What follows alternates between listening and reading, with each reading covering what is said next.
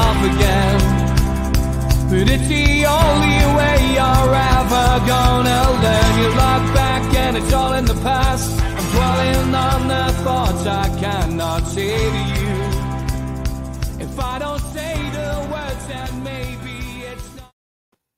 Good morning, welcome to NUFC Matters with me, Steve Wraith. Delighted to be joined, as always, on a Tuesday with Ross Gregory. How are you, mate? Good to see you. I'm good, Steve. Yeah, I'm good. Thanks yourself.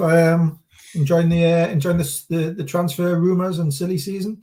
God, plenty of that kicking about, mate. To be honest, and thanks to Sean Casey again for coming on last night and doing the transfer show with me and Joe. I think, it's just nice to put a name to a face. I'd seen him unloaded quite a few times. I've obviously followed him on Twitter, and listen. It's all about your own opinions, you know. We all get tidbits, we all get a little bit of information from different places, and I guess sometimes it's just trying to sort the wheat from the chaff. But plenty was discussed last night on the transfer show, and I guess yesterday's arrival of Dan Ashworth, Ross, is where I'll start with you, and you know, that was something which we've talked about on this platform before, was the worst kept secret in football that Dan Ashworth was coming to Newcastle. It was just a case of, you know, how much it was going to cost and when it was going to happen.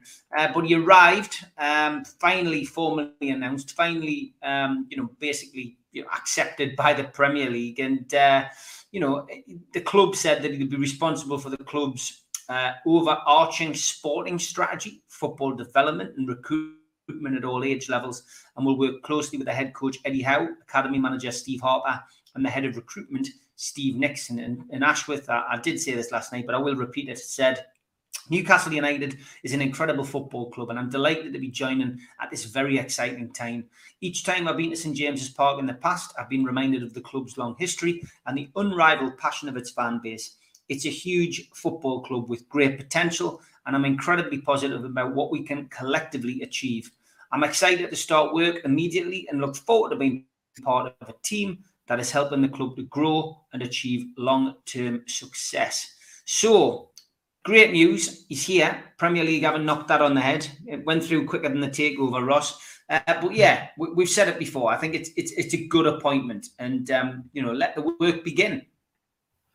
Absolutely, I think it's as good an appointment in that role that the club could have made. You know, I've said before, but in football circles, he's very, very highly regarded, very experienced, worked in the Premier League, but also with the FA, got a lot of contacts, got a lot of knowledge. It is a fantastic appointment. I don't think there's it's a little, I suppose it's a little bit like transfers. You know, you can bring somebody in, and it doesn't mean that they're necessarily going to be the right fit, or they're going to be a huge success. But I think you've got to kind of minimise the risk, and you've got to try and get the best people in as you possibly can for the key roles. And Dan Ashworth is as close to a kind of knock and bet that he's going to be a success in that role. Newcastle needed a little bit of kind of football expertise on that side of things, on the board. You know, Amanda Staveley and co are doing a fantastic job, but you need people with real kind of football knowledge, football understanding, an awareness of the strategy and how to build a club and move that club onto the next level. So I think Dan Ashworth is the right person to do that role. It won't be purely about recruitment. It won't be purely about transfers and coming in and getting big name players in that's part of his remit, undoubtedly, is the recruitment side of things, working with Steve Nixon, as you've touched on there with the statement. But it's bigger, it's a wider remit that it's looking at the whole kind of sport and football philosophy around the club in general. So really exciting appointment. I think it's something that is long overdue at Newcastle in that role. All the top clubs have got these key people in a kind of director of football, sporting director, whatever you want to call the role. They've got key men, key people in those roles who can use their contacts, use their experience to drive the club forward. And I think it's going to be a real positive move for Newcastle over the next few years. What do you think that Dan Ashworth will bring that's different to people who've been, in that job previously at Newcastle? I mean, for years, it was quite basic. You had the likes of, Russell Cushion, who was in charge of Newcastle United's affairs. But then, moving forward, we had obviously under Douglas Hall and Freddie Shepherd, we had people like Freddie Fletcher. We had David Stonehouse. George Forbes. Just picking names out of the air at the minute. Then under Ashley, we had the much hailed Chris Mort, who wasn't here long enough, I think, for many of us, and then Derek Lambias. So it's a slightly different role, but it's somebody who's been brought in, to do a specific role. What is he going to bring that's different? I think it's pure kind of football knowledge. He's not going to be necessarily focusing on the business side of things. He's not necessarily going to be focusing on transfers or anything particular. It's the whole kind of strategy and philosophy, and I know those kind of words are a little bit wishy-washy at times. You can talk of strategy and philosophy and ethos and all this sort of stuff, but you need somebody at the top with a very, very clear vision of how the club should be run, and that's not just the first team. I think it's the club as a whole. It's working through the academy. It's working through recruitment. Having somebody who can link all that together. And Dan Ashworth's got fantastic experience through, like I said, through his time at the FA, wherever else he's been over the years. Whether it's been with the FA or with Brighton. He's obviously had a spell at West Brom as well. He's got fantastic knowledge of football clubs and how they need to be built from the academy all the way up through to the first team. A lot of work that he did at the FA kind of set the precedent for with Gareth Southgate going in. But those youth teams that came through the ranks, those under 17s and under 20s teams, the kind of the England DNA and the coaching DNA. So he look at the whole structure of the club. He won't just be focused on admin, or he won't just be focused on the first team or transfers. He won't just be focused on the academy. He'll be focused on the club as a whole, and bringing that experience that he's got at different clubs and at the FA into Newcastle United. And like I say, I think it's a really fantastic appointment.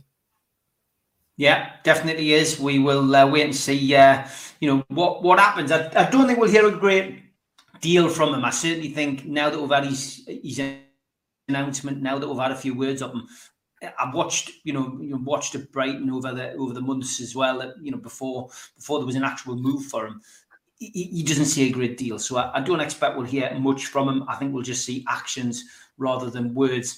I'm going to chuck this one at you, Ross. I know you were watching the transfer show last night. A lot of activity on social media about this guy, Gareth Bale. Of course, he's in the news for all the right reasons. Scored the goal for his country, which has taken him through to a World Cup final. This guy's on ludicrous money, at his club where he's now leaving. He's looking for a club. Rumours abound that he was on Tyneside having discussions. Whether that's true or not, who knows? But it's an exciting one. It's a marquee signing. It's something that people like Mitch and Stu Penman, who live in the Middle East, have said that the Saudis would certainly love to have a marquee signing, somebody that could hang their coat on, somebody that people would get emblazoned across the back of replica shirts. So is this something which A, would excite you, and B, do you think it's credible? I suppose I'll answer those in reverse order. Credible, possibly. He's obviously available. He's someone who fits the bill in some ways for Newcastle. But having said that, I don't think he fits the bill in a lot of other ways. I don't think he'd necessarily be a Eddie Howe type of signing, somebody who would fit in. Would it excite me? No, it wouldn't. If I'm being brutally honest, I think Gareth Bale is been a fantastic player. Is played at a level way beyond. A lot of players who've pulled on a Newcastle United shirt in the past and who will in the future. What he's achieved in his career is phenomenal, but he's past his best for me. He's one of those players who's, I think, he's not in love with football, and he's not necessarily in love with building a new project or a new club, which is what Newcastle need. They need people who are hungry, who are determined, who've got that desire to play for the next 3-4 years and help take Newcastle onto the next level. I think, like I said, Gareth Bale's a fantastic player, but for me, he's on the way down. He's not the player that he was. He's injury prone. He's injury hit. He's on huge money. He doesn't love the game. I can quite easily see him playing another 6 months and then calling it a day after the World Cup, getting a short-term contract somewhere. You could say, well, should he get that short-term contract at Newcastle and the kind of you scratch our back, we scratch yours. He does a job for Newcastle and in the meantime gets himself fit for the World Cup.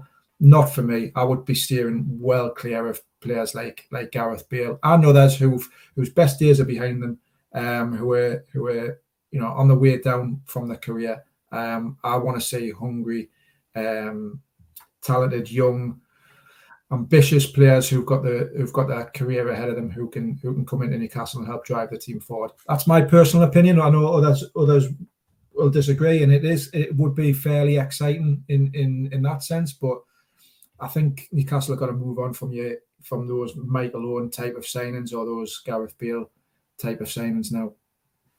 Okay, moving on to Dean Henderson. Luke Edwards, of course, reported yesterday that the deal was dead. Other journalists are coming out with the polar opposite of that, saying that it's still very much on. I mean, this is what we're going to see. A lot of journalists have different sources and obviously come out with with polar opposite stories. But Dean Henderson, any whispers at the your headquarters about this Henderson deal? Is it still on, or is it dead in the water like Luke Edwards is put out yesterday? Luke, like you say, Luke will have his sources and his contacts, and other journalists have theirs. From my side of things, I've not heard too much more on Henderson over the last week or so. There was definitely contact and there was definitely interest. I suppose, and I think Newcastle do like Dean Henderson. The way I look at it, Steve, is, and we've talked about this before on the show, it's priorities around Newcastle now. Is goalkeeper a priority? I don't think it's at the top of the priority list. I think there's the need a centre half, need a left back, need forwards, and that's where the bulk of the transfer budget will be spent. But transfers are complicated beasts, and it's not very straightforward with it. And if you've got a pot of money and you've got to prioritize that pot of money, it's like me with this house. Okay, I've got a damp patch in the kitchen. I need a new TV. I need a new me tumble dryers on the blink. And our lass is asking us to get a shed for the garden as well, so we can do all that. Now I've only got a certain amount of money, and I cannot do this. What's the priorities? Well, the damp patch is the priority, so we'll get that sorted first. TV I can maybe get away with over the summer.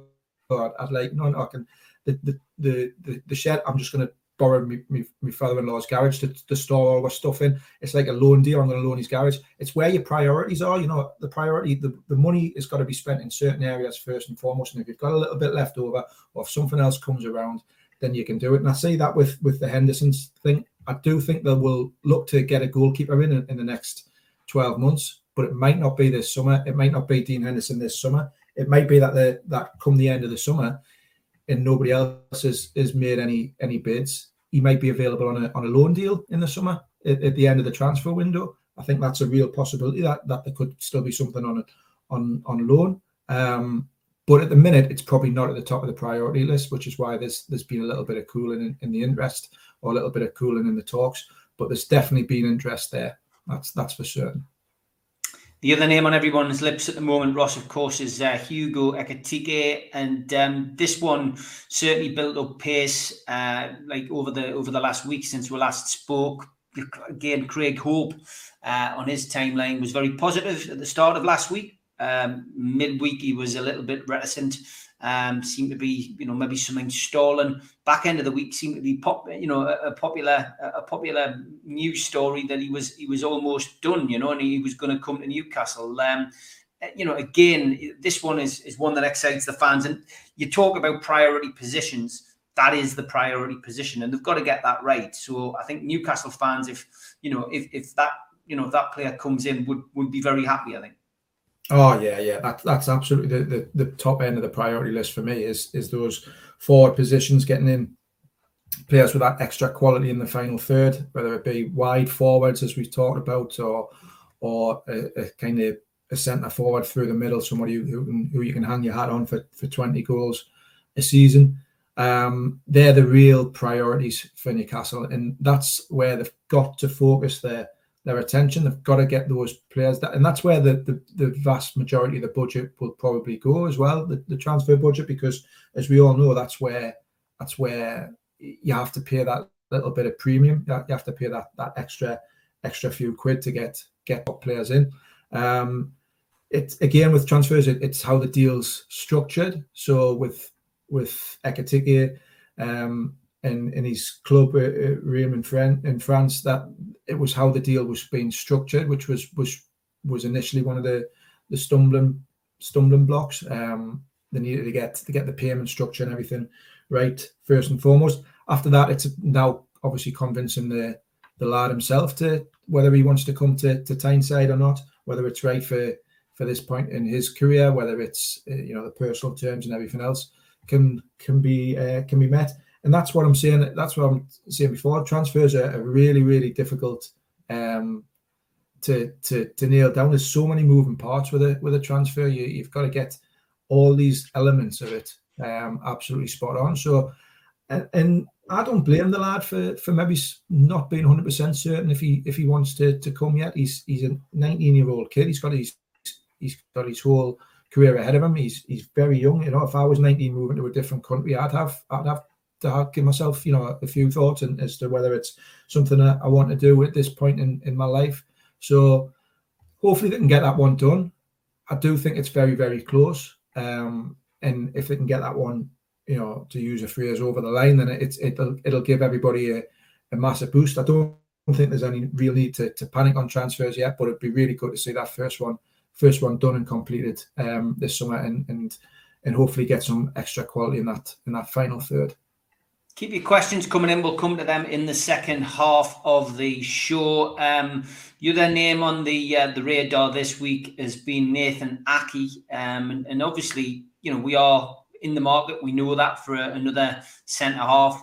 Sven Botman, of course, is another name which has been linked, but this is a new one. There's a tenuous link there, of course, with Eddie Howe, a player which he clearly enjoyed working with at Bournemouth, and someone who he got through the ranks and helped make him the player he was. Is a reunion something that you would like to see? I feel he's slightly overpriced, mind, at 50 million.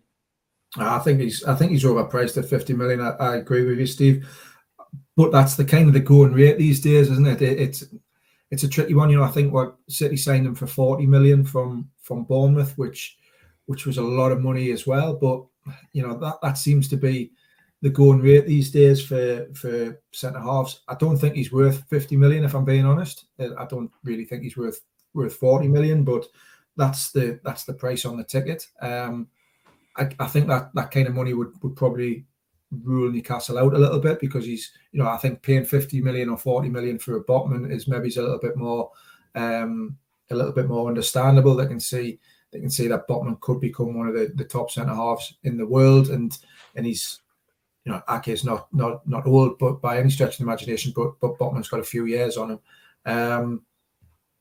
All that having been said as well, I just don't see Nathan Aké coming to Newcastle, even if Newcastle offered the 50 million from him. I just don't see that one. I don't see him leaving City, particularly this season. Or if he does leave City, is he going to want to go from somewhere where he's won the Premier League title the last couple of years, got to a Champions League semi-final, played 30 games for City. He's not been a regular, but he still played pushing 30 games for them this season. Is he going to want to then drop that far down into a team pushing for the top 8, top 10, or is he going to want to retain European football? Is he going to want to stay in a top 4, top 6, established top 4, top 6 club? that's the problem that Newcastle have got with some of these transfer targets. It's not just matching the money and the salaries and everything else like that, but it's then persuading them to come to Newcastle for that project. And you may get that with Ake because he's worked with Eddie Howe before, and he might buy into that. But I'd be surprised if that one came off. Yeah, it's again, a lot of it's paper talk, Ross, isn't it? And I think, the point that we made last night on the transfer show was that, agents can be quite mischievous during this period and pushing their players, forward for potential moves using social media, which has become, a lot of people's go-to for transfer news now, using social media to try and, hot deals up, or, if they've got a potential, move to say one club, then they'll ramp it up on social media that he's interested in going somewhere else, and they use supporters' emotions and social media to get their player a better deal. Absolutely. Look, I've been involved in kind of the media for 20 odd years now, give or take. And the transfer window is always a difficult one for journalists. It's a great one. It's full of excitement. It's full of news. It's busy. And some journalists really, really love it and thrive on it. Others don't, because they know it's such a difficult period to navigate, because you're right, you'll get agents who are punting their players, and they'll do it either via the media, or they'll do it via different clubs or whatever. You can quite easily as a journalist get a call from an agent saying, look, player X, my player, we've heard that this club, Newcastle, Sunderland, Man United, whoever it is, are sniffing around them, are interested in them, just to let you know. And you've got to then, as a journalist, you've got to weigh up whether A, that's true, and can you get a second source? Can you get it double checked out with a club or with somebody else? Or B, is it just the agent who's trying to generate a little bit of interest in his player, so he can get his name out there, so he can try and get another deal or another contract or whatever. But then also C, it's often somewhere in between. So as a club, let's obviously take Newcastle. Okay, looking for a centre half, they won't just have one target for centre half. They won't just have two targets. They'll have 3, 4, 5, 6, 7 targets who they are either speaking to off the side, who they're either keeping tabs on, who they've scouted, or who they're interested in, and that'll work its way down. They'll work their way down that list. So you've got to keep these as a club. You've got to keep the pot bubbling and boiling with a certain amount of players, because if you don't get the first one, you've got to be in a good position to maybe bring in the second choice or the third choice. And I'll use a little bit of an analogy with this one. So I'm involved with Wycombe Football Club in the Northern League on a grassroots level, and I'm not comparing. Before we start, I'm not comparing what Wycombe do to what Newcastle United do, because it's apples and oranges.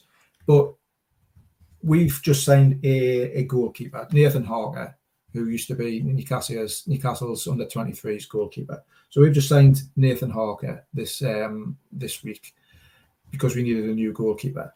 We needed a new goalkeeper because our goalkeeper from last season was on loan, and we weren't sure if he was going to come back. And then our manager was trying to speak to him, knew that he might lose him. He's trying to speak to 2 or 3 or 4 different goalkeepers because he doesn't know which one wants to come. He doesn't know which deal he's going to be able to get done. So all of a sudden he's speaking to 3 or 4 or 5 goalkeepers about deals, about which one he can get done, about what kind of terms and offers he can offer, whether those terms and offers meet or fit in with the budget that we have at Wycombe. And it's similar on a different level with Newcastle. They're going to have a budget, and they're going to be speaking to 3 or 4 different centre halves. Can they get this one over the line? If not, can they get this one for this budget? How does it fit in with the rest of the budget? There's so many moving parts to a deal that you might see a Newcastle link with 5 or 6 or 7 different centre halves, or different defenders or different players in a position. There probably is some truth in all 7 of those, but just to varying different levels, because you can't just put all your eggs into one basket. You've got to be speaking to others, just in case a deal falls through, just in case the budget doesn't work, just in case something else happens and a club fall comes in at the last minute, and you've got other options that you can go to. It's such a difficult time for clubs. It's a really interesting one for the media to cover as well, because you've got to try and cover all bases as well. But it does create a lot of speculation, rumour, and I can see why fans get a little bit frustrated with it when they go, "Oh, well, that's a load of rubbish." You know what we're being linked with him for. There may be sometimes it is just a kind of an agent drumming up a little bit of interest, but there is also occasions where there is an element of truth behind it, but it's just how concrete it is. Yeah, it's amazing really to think that the transfer window causes so many rumours and half truths, but I think a lot of it is down to that. But that's a great insight into how it works at non-league clubs, mate. So thanks for that. As always, we'll have to give a shout out to our sponsors. It's a big shout out and thank you to Spider Miner. Worldwide coverage from the lads, the only cryptocurrency miner that can mine 5 different cryptocurrencies at the same time whilst using virtually no energy, and it's VPN protected. Buy yours now at www.miner.spidervpn.org. Thanks, lads. Thanks also to skipsandbins.com, telephone 0800 25 45 25 3, email inquiries at skipsandbins.com, website www.skipsandbins.com, easy contract free and pay-as-you-go waste collection. Thanks to L&G Family Funeral Directors, 01913897245, and the Garden of Healing Dispensary, CBD hemp and cannabinoid specialists, www.thegohd.com. Thanks to qtechshop.co.uk, the makers of pool tables and snooker tables in Wallsend, Newcastle, and the guys who run our website, nufcmatters.com. And thanks to Cleekai, meet the new Game Over screen. Drop into a CleeRun device near you, available on Apple Store, Google Play, and cleerun.game. Thanks to Media Arts for all the help with the video side of things. And if you want to subscribe, hit the Newcastle Legends logo in the bottom right-hand corner and you can subscribe for free. Hit the thumb up to like the video, click share to share to your social media, and drop into the comments box to speak to like-minded Newcastle fans. If you want to join the channel, it's cheap. Just click join underneath, and that does help us towards the running costs of the channel. And if you want a membership pack and entry into the monthly draw, then go to nufcmatters.com and search for membership, or put your smartphone over the QR code and it takes you straight to the membership pack side of things. What do you get for your money? You get a cup, a pen, a membership card and a scarf, and entry into the monthly draw. And this month's monthly draw is for a season ticket or the cash equivalent of £1,000. If you're a subscriber, we'll give you something for nothing. Simply email John at nufcmatters.com and he will send you your car sticker. And please remember, we do support the food bank on this channel, NUFC fans. Foodbank.co.uk is the matchday bucket. It's virtual. You can make a virtual donation 365 days of the year. And it's very important, whilst there's no football on at St James's Park, that people continue to support the food bank. We have got our end of season due coming up as well on Friday, the 24th of June at Shearer's Bar. Tickets are £12 and VIP £15 for an evening with Mick Lowes and Andy Griffin. Andy was on the show at the weekend. Great little interview with Mick, just a sign of things to come on the 24th. So if you haven't got your tickets already, get them. They are selling fast. Tickets are £12 from nufcmatters.com. And only 10 tickets left now for the Shearer Ball. So this will be drawn on Friday, $2.99 a ticket. And it's a wonderful ball, fantastic, signed by Alan Shearer at the event on the 7th of April. Get your tickets now and we will draw that on Friday. Okay, as promised, we're going to go to the chat now and see what questions you have got for us. Tom Dixon was first in. We'll give him the honour. It's the Premier League fixtures will be released next week. Who would you like to see us play first game of the season? Well, Tom, I'll answer that one first. Anybody at home, preferably one of the big guns. I'd like to have either Liverpool, Chelsea, Man City, or Man United at home on the first game of the season, because I always feel if you can play one of them right at the start, you can catch them a little bit off guard. So I'd like one of the big teams. What about you, Ross? Yeah, I'll go with that, Steve. Yeah, a home game at St James's, first game of the season against one of the big boys. Just whets the appetite, gets the pulses racing right from the start. So yeah, I'll go along with that one as well. Yeah, okay. Let us know who you want, Tom. And Tom also says, any news on Ekitike? No, I will cover it right at the start of the programme, Tom, but thanks for your question. Jimmy Watt says, what do you think about the rumours that Dean Henderson's attitude isn't as good as it could be? It's going to play a big part, isn't it? I've not heard the rumours, Jimmy. I've got to be perfectly honest. But, Ross, that's the kind of thing we've seen with Eddie Howe. You touched on it a little bit earlier as well. He does his homework, and the players have got to fit on and off the pitch.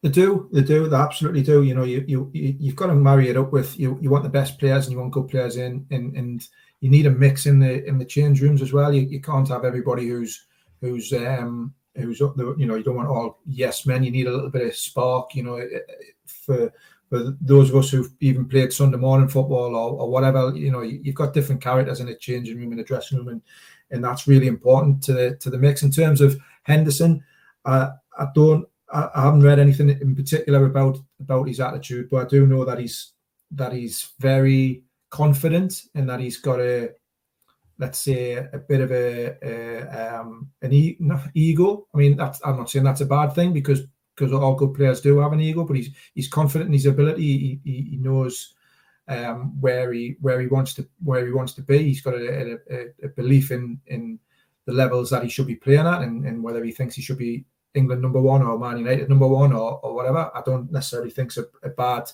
attitude to have. You want players who are ambitious and who are confident and whatever. But yeah, Eddie Howe will obviously assess every player in terms of their attitude and what they bring to the club off the pitch and in the change rooms as much as what they bring on the pitch. Yeah, it's a big thing for Newcastle, that, and it's great to see that our club and Eddie Howe taking a lot of care on that. John Askew says, would Diaby be a good signing? I think another decent wide player would be a good signing. Yeah, I don't know much about Diaby personally, if I'm being honest, but I do think we've said that they need to bring wide players in, attacking threat from our wide players who not only create but score goals. I think is important. You've got to spread that goal threat around. You look at the best teams in certainly in the Premier League. You know, Man City and Liverpool is the obvious two, but also maybe your Chelsea's and elsewhere. They've got goal threats from different positions. They don't just rely on one man through the middle. You've got the wide players who'll chip in, or you'll get the odd goals from midfield as well. So I think getting another wide attacker in, whether it's a winger or whether it's a wide forward, and there's a bit of a difference, I think is really important this summer. Yeah, definitely agree with that as well. What's your thoughts on Ashworth mentioning a reduction in the senior pros by about 20 to 30%, says Jack Sparrow.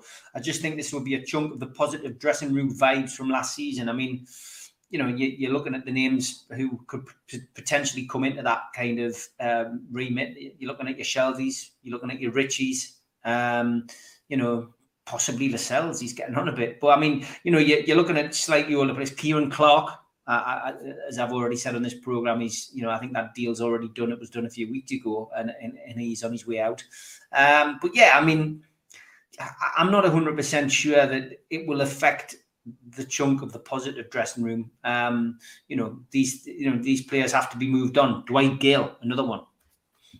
Yeah, I think that's going to be a challenge for Newcastle this summer. Is how they can not just bring players in, but how they can get players shipped out who aren't in the plans, but who are still on very, very good money, or still got a couple of 3 years left on the contracts in some cases. It's going to be a tricky one, and I can see a lot of late kind of loan deals potentially at the end of the transfer window, where Newcastle end up just having to bite the bullet and pay a good chunk of somebody's wages still, because getting somebody like a Dwight Gale who'll be on very good money to go elsewhere, whether it's another Premier League club or more likely a Championship club, they're not going to be able to afford the wages.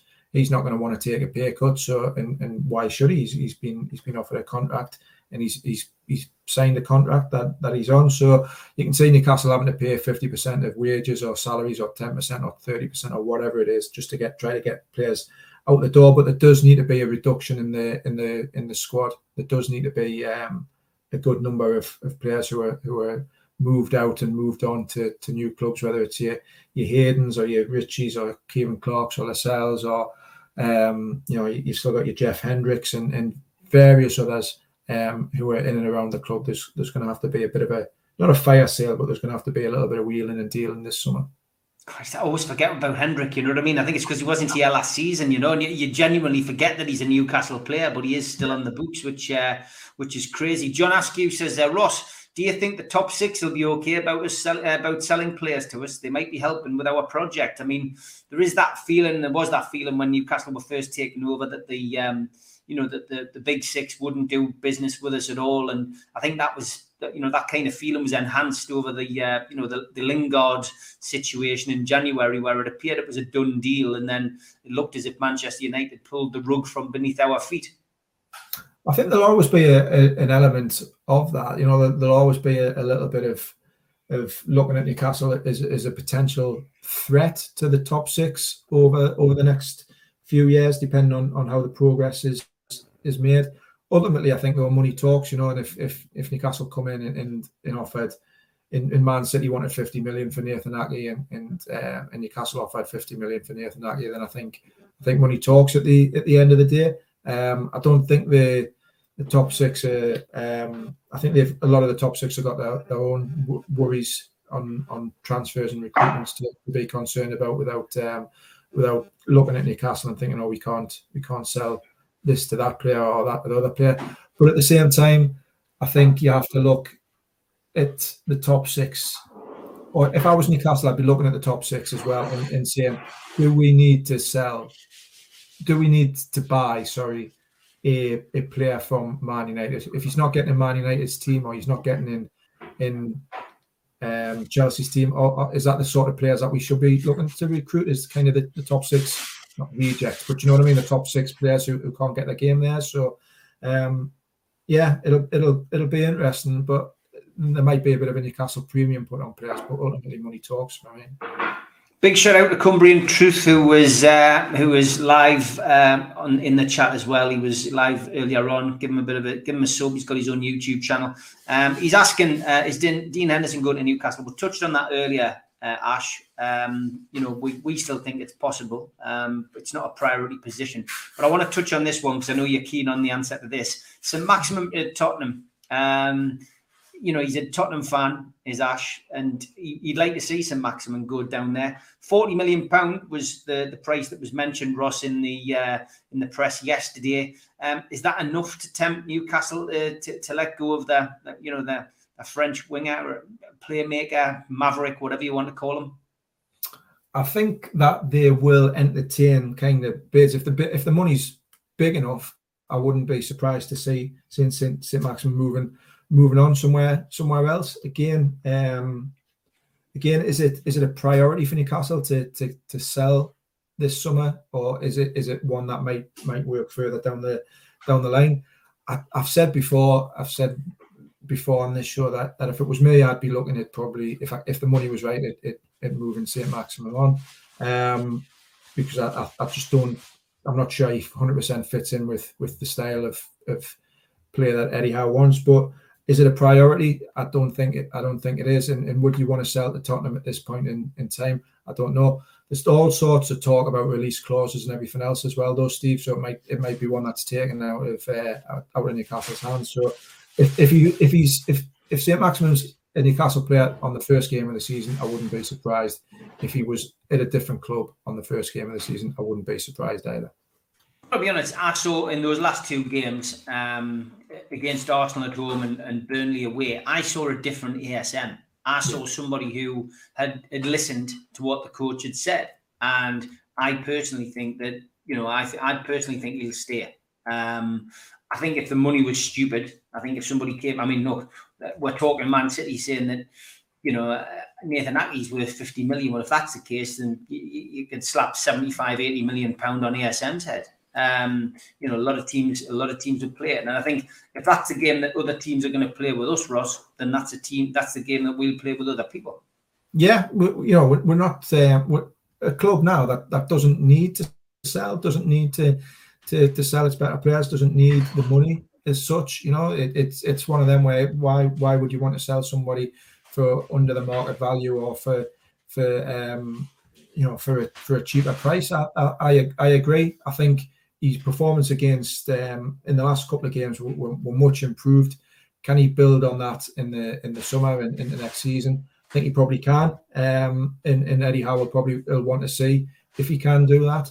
And if it doesn't quite happen, then I think Newcastle, look, they're not going to lose money on ESM. You know, signing for what, 16 million, 20 million a couple of seasons ago. They'll certainly be able to at least double their money if and when they do decide to sell him. But yeah, like I say, I wouldn't be surprised if he was still here at the start of the season. Yeah, I would agree. I think, you know, and I think we'll see a different ESM next season. Eddie Howe has got the pre-season. He's got the close season, the pre-season to work with this guy now, and, you know, work with the other players and hopefully bring in these new signings as well to bed them in early. It'll be great. Hatchet Harry says, should you go in for Eriksen and Toney? Sean Casey last night was the first person I've had on this platform who says we should go for Toney, we should sign him. Eriksen is another one which we're being heavily linked with. You know, it's suggested that he would leave Brentford and come to somewhere like Newcastle now that he's proved, you know, that he's still more than capable of playing at this level. What about those two names? Eriksen, for me, yes, I would snap him up in a heartbeat. Toney, not for me. I think there's better options for the money that you'd have to pay.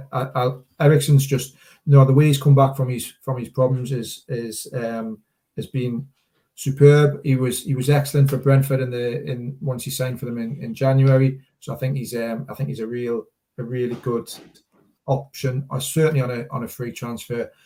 Toney, like I say, I just think that there's better options there. I would be looking at somebody like, you know, I know he's been linked quite heavily and I like him a lot, is someone like Dominic Calvert-Lewin. I'd prefer him over Toney. I just think there's better options than Ivan Toney. Big links for him as well this week. You've touched on him, so we'll talk about him. Again, talks that in the press and on social media that he's had a preliminary chat with Newcastle, and I've got to be honest. I know people say he's injury prone. He's like Callum Wilson, but if we can get him in and have him playing the way he was the season before last, wow, what a talent! I don't think I can remember anybody since the days of Gary Speed and Les Ferdinand who can get up and head a ball as well as he can. Oh, he's phenomenal in the air. His ability and his potential is there for everyone to see. You have to keep him. You have to keep him fit as you do with a lot of other players. But he's a young man. He's got potentially 10, 15 years still in the game. He's that level for me, Steve. He's that level that Newcastle probably need to be looking at. He's not going to probably go to a top 6 club if he leaves Everton. Is he going to get? You know, City wouldn't look at him. Liverpool wouldn't look at him.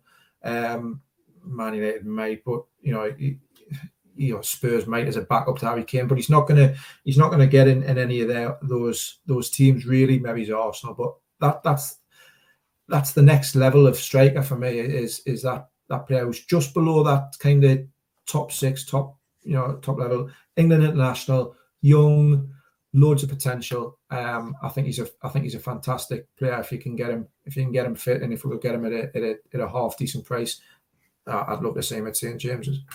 Porsche Street Henderson says, morning guys, can you explain why Dan Ashworth, a person who's held a major senior position in the FA with England through various levels, should have suffered yet more procrastination? Great question. Answers on a postcard, Porsche Street, to be honest. It's because it's Newcastle United, Ross. We've got that kind of paranoia complex, Newcastle fans, haven't we? I think we've always felt there's this north-south divide, and we're always, they're always picking on Newcastle. But it did seem a bit weird that the Premier League had to do due diligence on them coming in. Yeah, well, I don't know the ins and outs of the FA rules and regulations. I think we can get a little bit sucked into the paranoia and what the everyone's against Newcastle. Let's just celebrate that Dan Ashworth's in the building, that he's finally started working, and he's going to hopefully take the club on to the next level. Let's look forward and not necessarily look back. Yeah, I would agree. Let's just, accentuate the positives and not the negatives. Get Joe Gomez from Liverpool, says Hatchet Harry. Another one on Dan Ashworth. He's topical, obviously, this week. Would Ashworth look at Brighton players such as Sanchez, Lamptey, Basuma, Trossard? I'd chuck Caracello, if that's how you see it, into the mix as well, to be honest. And I'd say with his connections with Brighton are probably putting on their tin hats and expecting some kind of raid, Ross. Yeah, more than likely. Look, he's the job that he's obviously done at Brighton alongside Graham Potter, who anybody who follows me on social media knows that I'm a big Graham Potter fan as well. The way he sets his teams up and the way he coaches and the way he improves players. The job that they've done there is been fantastic, and they've recruited really well. They've brought players in.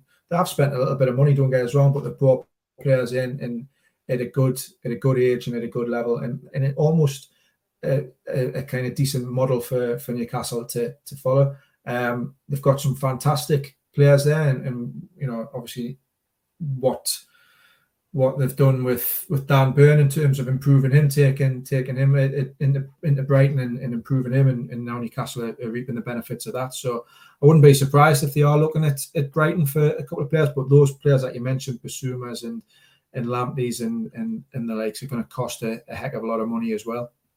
Yeah, Tom Dixon says, would you go for Harry Winks? I think he'd be a great signing for Newcastle. Again, somebody we're linked with in the January window. Not sure. It tickles me, that one. Yeah, I've never been sure about Harry Winks. I've not really seen enough of him, to be honest. He's obviously been in and around the England squad, but can't quite get in. He's been in and around. He's not a guaranteed starter at Spurs. He seems to come in and go out. So I've not seen enough of him, but I suppose I'd be thinking, well, is he better than what Newcastle have got? Is it a priority position, kind of that midfield holding, midfield kind of playmaker type of role? Probably not. It's an interesting one, Harry Winks, because he just doesn't seem to have kicked on his career. He just seems to have stalled a little bit, and there must be a reason why, but I don't know, because I've not seen enough of him. Yeah, Jack Sparrow, I think, answered this when I did my review with Holly at the weekend about what was your favourite on-field moment of last season, but it was certainly Kieran Trippier's free kicks. Just being able to watch somebody of his calibre in a black and white shirt doing what Liam O'Brien, Kevin Sheedy, Scott Sellers has done. And I don't mean score against the Mackems. I just mean, just hitting a free kick with such precision and perfection, and knowing that when you get a free kick now, you've got a chance of it going in. His two free kicks for me were really, really special. Ross, have you got a favourite on-field moment of last season? There was a few in that second half, wasn't there? There was Bruno's last second winner against Leicester. I thought was a fantastic moment. Equally, if we're talking goals, Callum Wilson's goal against Spurs in the second minute, when the crowd was absolutely on a high after the takeover, and in that first 10-15 minutes, with Callum Wilson scoring very, very early on, was a fantastic moment. There's been a few, not necessarily first team related, but seeing Newcastle women on the St James's Park pitch before the end of the season, playing a game there, and seeing the amount of young fans in the crowd watching it, and that kind of that community feel to it would be something which you hope can be replicated in the future as well. So lots of positivity on and off the pitch in that, certainly from January onwards. Yeah, definitely. Do Newcastle need to build the defence, says Cumbrian Truth? We've heard a lot about, obviously, goalkeeping situation, talked about it today, but we know there'll be players going out. I guess we need to see who leaves before we decide where we're strengthened. It's not a priority though, is it? We've got enough good defenders at the club. If the Botman deal didn't come off, or Newcastle, didn't go and spend stupid money on Nathan Aki, then I wouldn't be panicking if we hadn't signed somebody by the time we kick off in August. No, I think the interesting one is going to be the left back situation. We've talked about obviously Matt Targett, what happens with him, and Jamal Lewis is going to be hopefully fit for pre-season. Is he going to get another go? Paul Dummett's obviously signed a 1-year extension, but I don't see him being, unless he something changes, but I don't really see him being a kind of first choice, playing 30, 40 games. So I think that probably the left back situation is the interesting one for me. I do think that they probably need to strengthen that area unless Jamal Lewis comes back to pre-season and looks fit and firing and looks like a player that we hoped he was going to be when he initially signed. So right back's fine, obviously well stocked there with Trippier and Kraft and Manquillo. The centre half, they'll definitely bring a centre half in this summer. Definitely bring one in, but yeah, the priority for me would be the top end. Yeah, and I think we're all the same. We all want to see somebody who can come in and score goals. Another one coming in there from John Spence. He says, someone at work this morning was saying they're finding it difficult to increase capacity at Newcastle. Do you think it's time for a new ground? I would like to explore, personally, every possible avenue, every possible option with St. James's before going to look at a new ground. I'm a traditionalist. I love St. James's Park. I love the location. I love the history of it. I would hate to see, all of a sudden, Newcastle playing in a different venue, in a different ground somewhere else. Even if it was, a fantastic, stadium within the city limits or wherever, or still quite centrally located. I would personally want to explore every possible opportunity, every possible avenue of extending St. James's, whether it's turning it on its side, whether it's buying some more land or doing something with something clever with the stands. I know you have, I think Steve as well. I've spoken to people with an architectural background and who've looked at plans and looked at possibilities and everything else like that. I do think there's probably something that can be done at St. James's, and I don't think it needs to be. I don't think we need to be talking like an 80,000-90,000 seater stadium. I think it's 52,000 at the minute. Even if you could put another 15,000 on it somewhere, maybe get it up to 65. I think that would probably be just about enough. But if it has to move and the club has to move for the sake of progress and everything else like that, and to keep pace with everybody else in and around the Premier League, then so be it. But I'd hate to see a move from the Gallagher. Jack Sparrow says, thanks for your answers, guys. Mine was the contrast between the first few Howe games and the way we delivered the final two performances. By far the best I've seen us play for a number of years. Thanks for sharing that, mate. Tom says, I'd like us to go for Sterling. I think he doesn't have a future at Man City. Probably be on the bench with Haaland's arrival. Yeah, Sterling's an interesting one. Again, I mean, you're talking a big money move, and I think that's beyond us at the moment. We can't offer European football. A guy's still got ambition, I think, despite winning virtually everything that he can in the game and coming very close with England. But yeah, I mean, I think that's the next step, isn't it? I think Newcastle would need to win a trophy or at least be in the mix for Europe before we could attract somebody like that, Ross.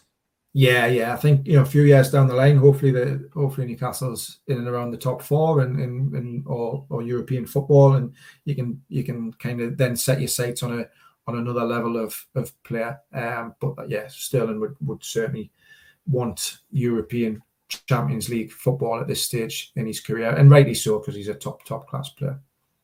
Yeah, I would like to see us go for Sterling, and I get where you're coming from, Tom. I just think, moving forward, I think ultimately that will be, something that, I think that's something that, when we get European football, we get Champions League football, we get close to that. I think that's something we can generally look at. England play tonight, Ross. Internationals. I've got to be honest, mate. I watched that the Hungary game. Jaded performance, I think, is the way to describe it. Do you think the players just want a bit of time off? And this new tournament is just drab. It's boring. It's not the European Championships, and it's not the World Cup. And of course, we should have been kicking off the World Cup this Friday, but of course, with it being in Qatar now, it's at the ludicrous time that it is. Do you think the players just aren't up for it because of it's just so unimportant? It's a difficult one, I think, for the players. Some of them are definitely, they've had a long season and it's been an intense season for some of them. For others, it's the England games are a real kind of opportunity to force their way into the World Cup, reckoning into Gareth Southgate's squad. There's only 4 or 5 games now. England have only got 4 or 5 games now before the World Cup. They won't have much of a warm-up period before the World Cup. This is kind of it. These Nations League games and then the ones in September are kind of the last opportunities for someone like who was probably the man of the match, Jared Bowen, against Hungary. That's a real opportunity for him to stay claim. For others, you could see it was a little bit flat. I'm hoping, obviously, tonight against Germany, it might have a different feel to it. I'd really like to see Kieran Trippier get a run out. And for somebody like him, these games are probably quite important because he missed a big chunk of the second half of last season, when he was out for 3 months. So it might help him just to get a couple of games under his belt. Hungary was flat, but we've got Germany tonight, Italy on Saturday, and hopefully we'll see a better standard of performance and something a little bit more vibrant than what we saw at the weekend. Yeah, England, Germany's, despite how poorly England played the other night, it's usually a good game. Let's see what happens tonight. Would love us to get Mohamed Simakan, incredible talent. Again, that's just a name I've never heard of the player. No, not a new one on me. I'll check him out, but we're going to be linked with so many players over the next month or 2 months, and it's exciting times. But there's going to be names flying in fast and furious. He's a French professional footballer who plays as a defender for the Bundesliga club Leipzig. So he's looking at him. He's 22 years of age, French, obviously, and seems to have some decent stats. I'm just looking at he's got Champions League experience, Europa League experience. He played 28 games last season, scored 1 goal, and he's worth around about £15 million according to the latest stats. A relative youngster, young player. But again, like you say, we're going to get linked with a lot of these people, aren't we? Oh yeah, absolutely. They're going to be coming thick and fast. And like I said earlier on, Newcastle will have, they won't just have Sven Botman and Nathan Ake on their central defensive list. They'll have 6, 7, 8 players, and they'll try to keep the pot boiling on a lot of them in case one falls down. They can move on to another target, and that's just the way transfers work. Jack Sparrow, 121. I've got it at the moment, and I'll keep that running count going until the transfer window closes, mate. So 121 players I've got at this moment in time. And believe you me, I've got people sending us the names each day. So put a sweepstake on. You should put a sweepstake on how many it'll be once the window's closed. What'll be the final tally? I think we'll have to, mate. It's it's a bit like guessing how many gobstoppers are in a jar, isn't it? It's almost impossible. A lot of people saying we should be going for Gabriel Jesus from Manchester City. David Little says I think we should at least try for him. Forget Tony. And Shane Mawson says the same. Sneaky bid for Jesus from City would be nice. Yeah, I mean it would be nice, but again, I think he's at that level where Newcastle. Yes, they can offer, a bright new future, but they can't offer European football. And I think those kind of players are certainly the ones who would be looking for at least, Champions League football and wanting that kind of move. So it's nice, it's dreamland at the minute, but at least we can chuck it into the mix now and be thinking about these things. And as time progresses, I'm sure those kind of things will happen at Newcastle. Ross, where can people find you, mate, and catch up with what you're up to, social media, etc.? Yeah, so on Twitter, Ross Gregory 9 is the place I tend to loiter around the most, with little bits and bobs, and doing a little bit of work with a few of the Reach titles. We've got the Chronicle and the MEN and the Mirror and the Express and whatever. I do a few bits and bobs around with those. So yeah, if you want to catch us, I'm on Twitter at Ross Gregory 9. Good stuff, mate. As always, great to spend a morning with you, and look forward to seeing you next week, mate. Take care. Cheers, Steve. Take care, everyone. Cheers.